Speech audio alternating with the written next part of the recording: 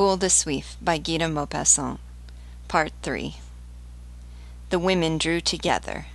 They lowered their voices, and the discussion became general, each giving his or her opinion. But the conversation was not in the least coarse. The ladies, in particular, were adepts at delicate phrases and charming subtleties of expression to describe the most improper things. A stranger would have understood none of their allusions, so guarded was the language they employed.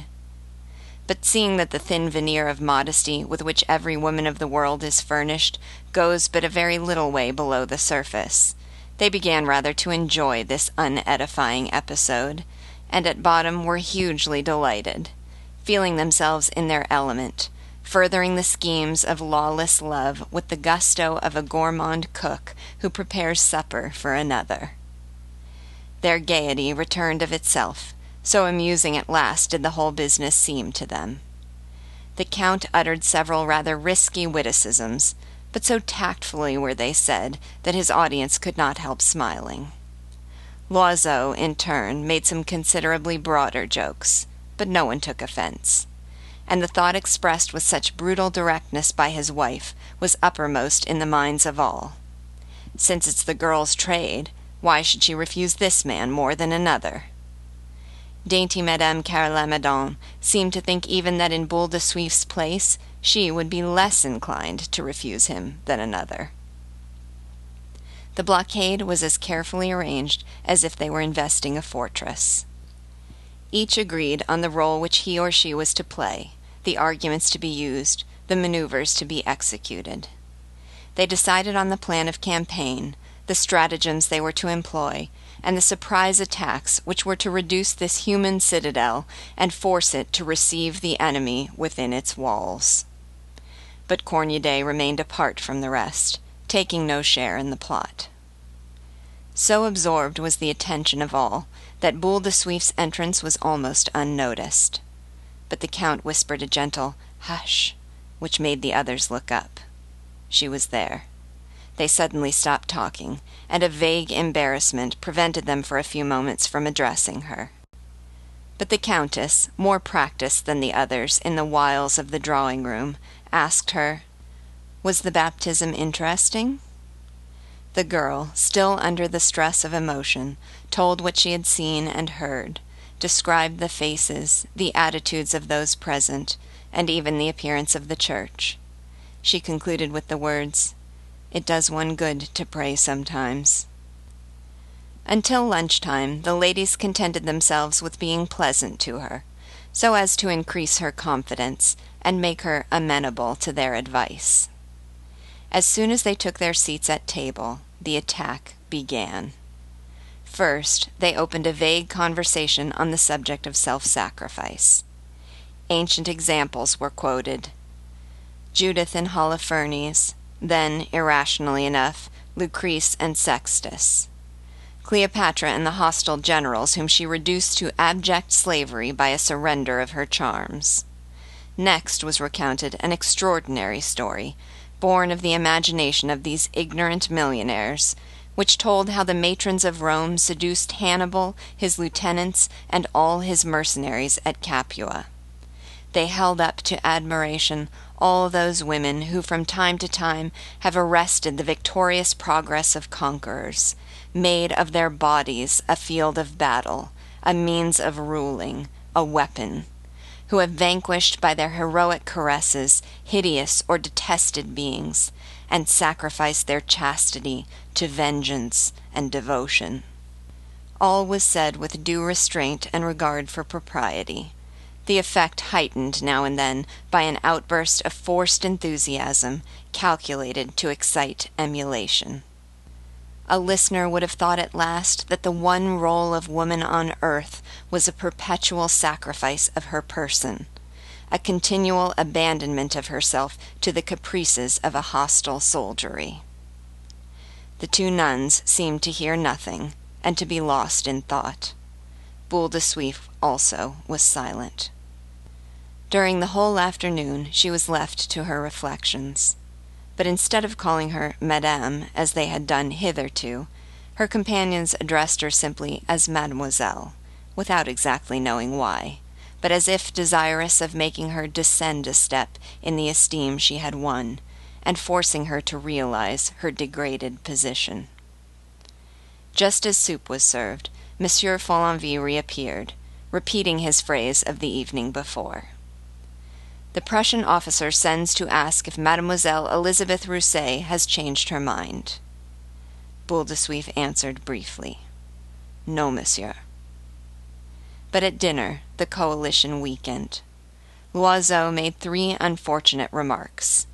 Each was cudgeling his brains for further examples of self-sacrifice, and could find none, when the Countess, possibly without ulterior motive, and moved simply by a vague desire to do homage to religion, began to question the elder of the 2 nuns on the most striking facts in the lives of the saints.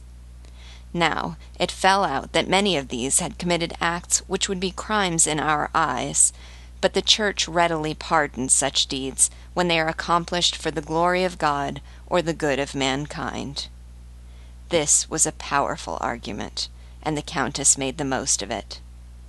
Then, whether by reason of a tacit understanding, a thinly veiled act of complacence, such as those who wear the ecclesiastical habit excel in, or whether merely as the result of sheer stupidity, a stupidity admirably adapted to further their designs, the old nun rendered formidable aid to the conspirator. They had thought her timid. She proved herself bold, talkative, bigoted. She was not troubled by the ins and outs of casuistry. Her doctrines were as iron bars. Her faith knew no doubt. Her conscience no scruples. She looked on Abraham's sacrifice as natural enough, for she herself would not have hesitated to kill both father and mother if she had received a divine order to that effect. And nothing, in her opinion, could displease our Lord, provided the motive were praiseworthy. The Countess, putting to good use the consecrated authority of her unexpected ally, led her on to make a lengthy and edifying paraphrase of that axiom enunciated by a certain school of moralists: "The end justifies the means." "Then, sister," she asked, "you think God accepts all methods and pardons the act when the motive is pure?"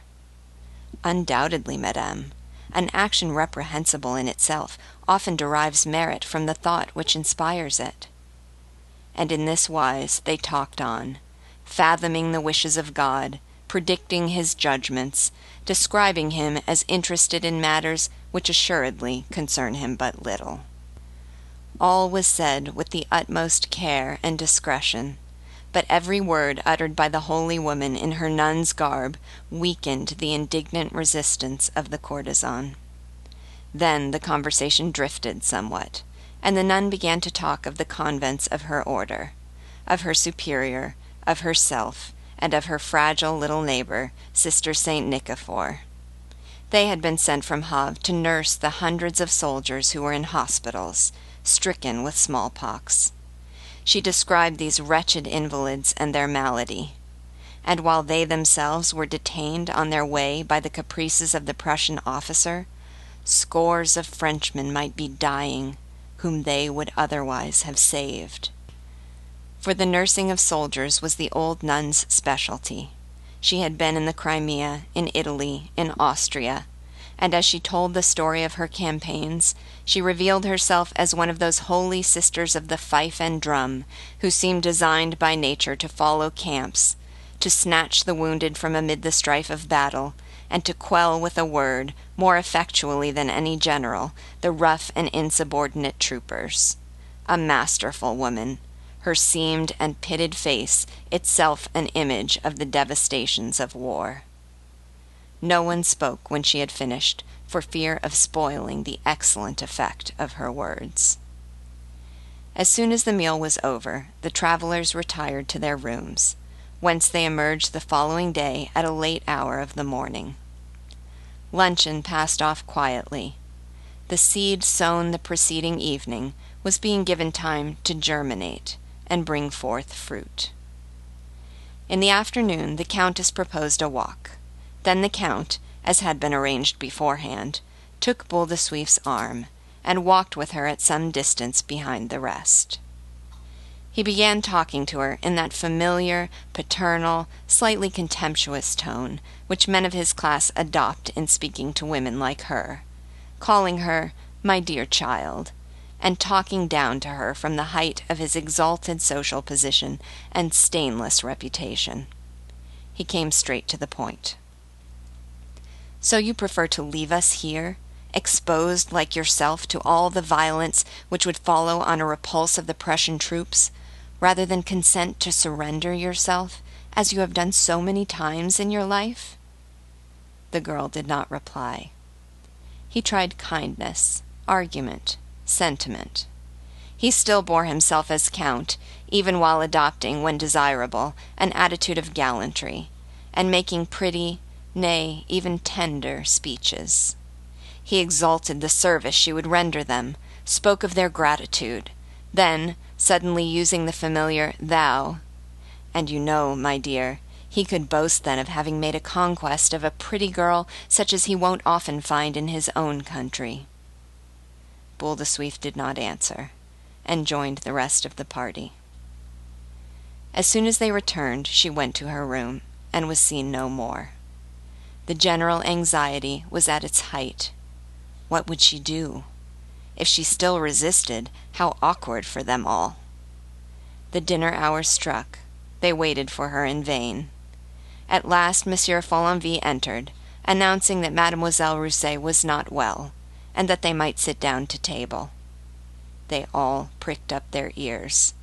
The Count drew near the innkeeper, and whispered, "Is it all right?" "Yes." Out of regard for propriety, he said nothing to his companions, but merely nodded slightly toward them. A great sigh of relief went up from all breasts. Every face was lighted up with joy. "By gad," shouted Loiseau, "I'll stand champagne all around if there's any to be found in this place." And great was Madame Loiseau's dismay when the proprietor came back with 4 bottles in his hands. They had all suddenly become talkative and merry. A lively joy filled all hearts. The Count seemed to perceive for the first time that Madame Carole Lamadon was charming.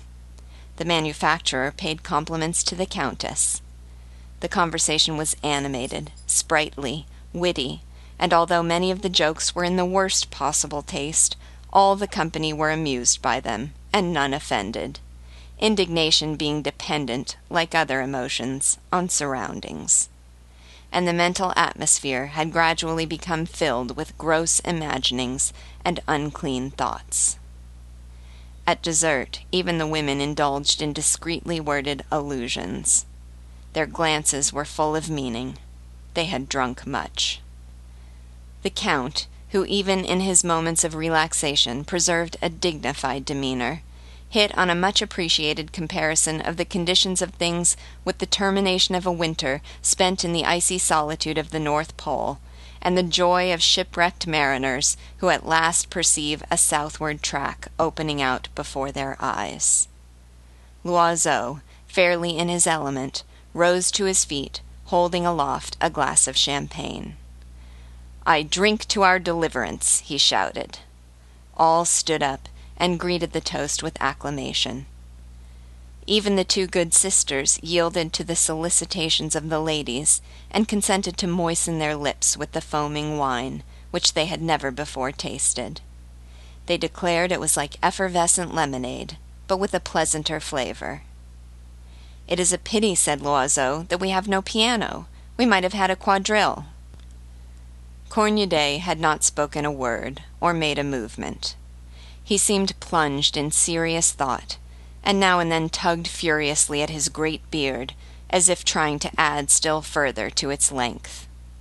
At last, toward midnight, when they were about to separate, Loiseau, whose gait was far from steady, suddenly slapped him on the back, saying thickly, "You're not jolly tonight. Why are you so silent, old man?" Cornudet threw back his head, cast one swift and scornful glance over the assemblage, and answered, "I tell you all, you have done an infamous thing." He rose, reached the door, and repeating, "Infamous," disappeared. A chill fell on all. Loiseau himself looked foolish and disconcerted for a moment, but soon recovered his aplomb, and writhing with laughter, exclaimed, "Really, you are all too green for anything."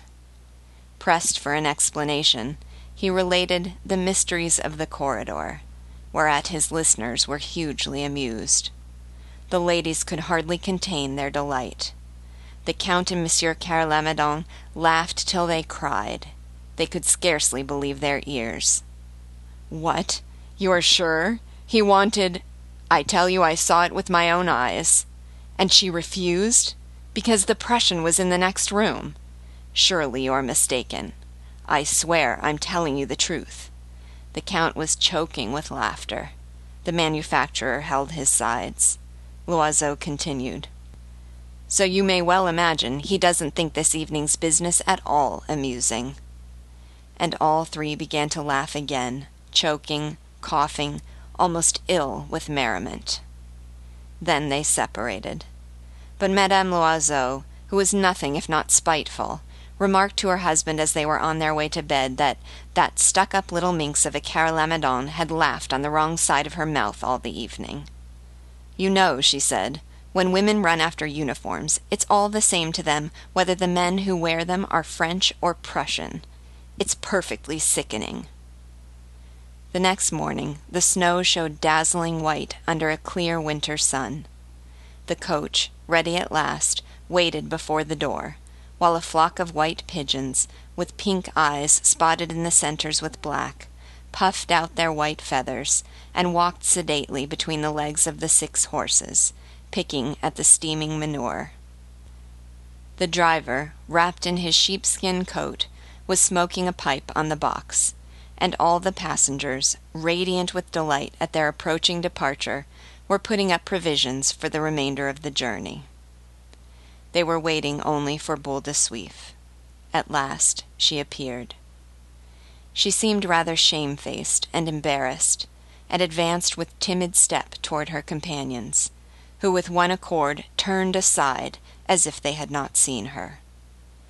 The Count, with much dignity, took his wife by the arm and removed her from the unclean contact. The girl stood still, stupefied with astonishment. Then, plucking up courage, accosted the manufacturer's wife with a humble "Good morning, madame," to which the other replied merely with a slight and insolent nod, accompanied by a look of outraged virtue. Everyone suddenly appeared extremely busy, and kept as far from Boule de Suif as if her skirts had been infected with some deadly disease. Then they hurried to the coach, followed by the despised courtesan, who, arriving last of all, silently took the place she had occupied during the first part of the journey. The rest seemed neither to see nor to know her, all save Madame Loiseau, who, glancing contemptuously in her direction, remarked half aloud to her husband, "What a mercy I am not sitting beside that creature." The lumbering vehicle started on its way, and the journey began afresh. At first no one spoke. Boule de Suif dared not even raise her eyes. She felt at once indignant with her neighbors, and humiliated at having yielded to the Prussian into whose arms they had so hypocritically cast her. But the Countess, turning toward Madame Carre Lamadon, soon broke the painful silence. "I think you know Madame d'Etrelles?" "Yes, she is a friend of mine." "Such a charming woman." "Delightful, exceptionally talented, and an artist to the fingertips. She sings marvelously, and draws to perfection." The manufacturer was chatting with the Count, and amid the clatter of the window panes, a word of their conversation was now and then distinguishable: shares, maturity, premium, time limit.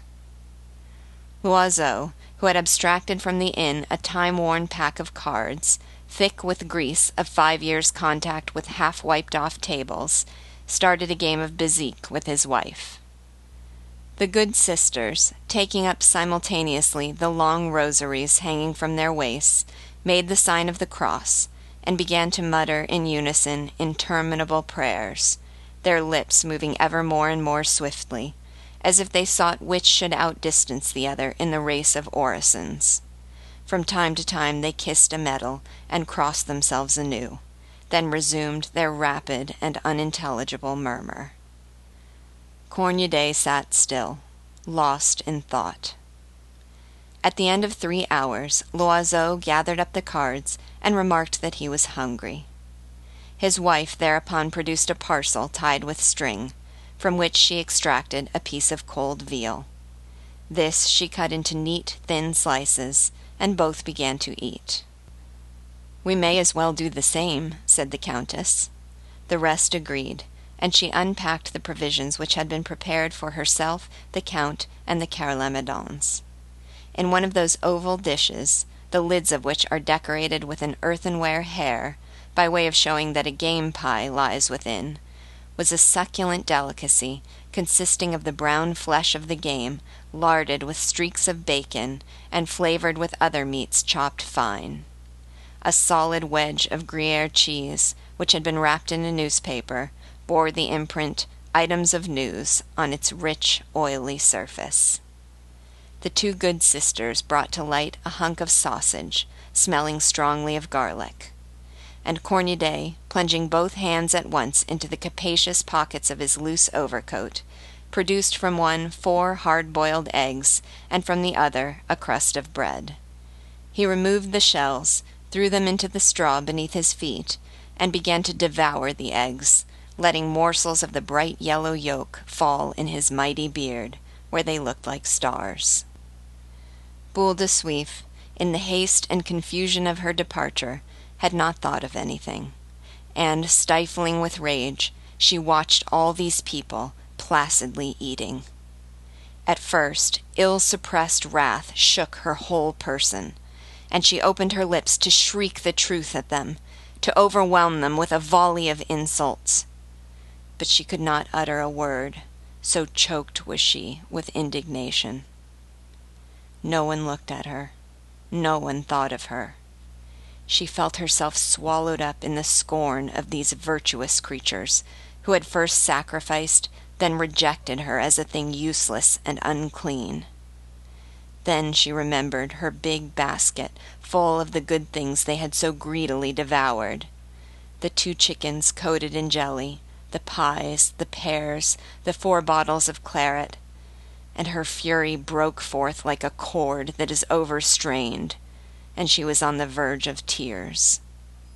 She made terrible efforts at self-control, drew herself up, swallowed the sobs which choked her, but the tears rose nevertheless, shone at the brink of her eyelids, and soon 2 heavy drops coursed slowly down her cheeks.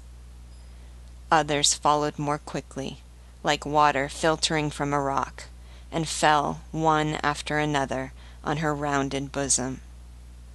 She sat upright, with a fixed expression, her face pale and rigid, hoping desperately that no one saw her give way. But the Countess noticed that she was weeping, and with a sign drew her husband's attention to the fact. He shrugged his shoulders, as if to say, "Well, what of it? It's not my fault." Madame Loiseau chuckled triumphantly, and murmured, "She's weeping for shame." The 2 nuns had betaken themselves once more to their prayers, first wrapping the remainder of their sausage in paper. Then Cornudet, who was digesting his eggs, stretched his long legs under the opposite seat, threw himself back, folded his arms, smiled like a man who had just thought of a good joke, and began to whistle the Marseillaise. The faces of his neighbors clouded. The popular air evidently did not find favor with them. They grew nervous and irritable, and seemed ready to howl as a dog does at the sound of a barrel organ. Cornudet saw the discomfort he was creating, and whistled the louder. Sometimes he even hummed the words: "Sacred love of the fatherland, lead, Support our avenging arms. Liberty, cherished liberty, fight with thy defenders. The coach progressed more swiftly, the snow being harder now, and all the way to Dieppe, during the long dreary hours of the journey, first in the gathering dusk, then in the thick darkness, raising his voice above the rumbling of the vehicle, Cornudet continued with fierce obstinacy his vengeful and monotonous whistling, forcing his weary and exasperated hearers to follow the song from end to end, to recall every word of every line, as each was repeated over and over again with untiring persistency. And Boule de Suif still wept, and sometimes a sob she could not restrain was heard in the darkness between two verses of the song.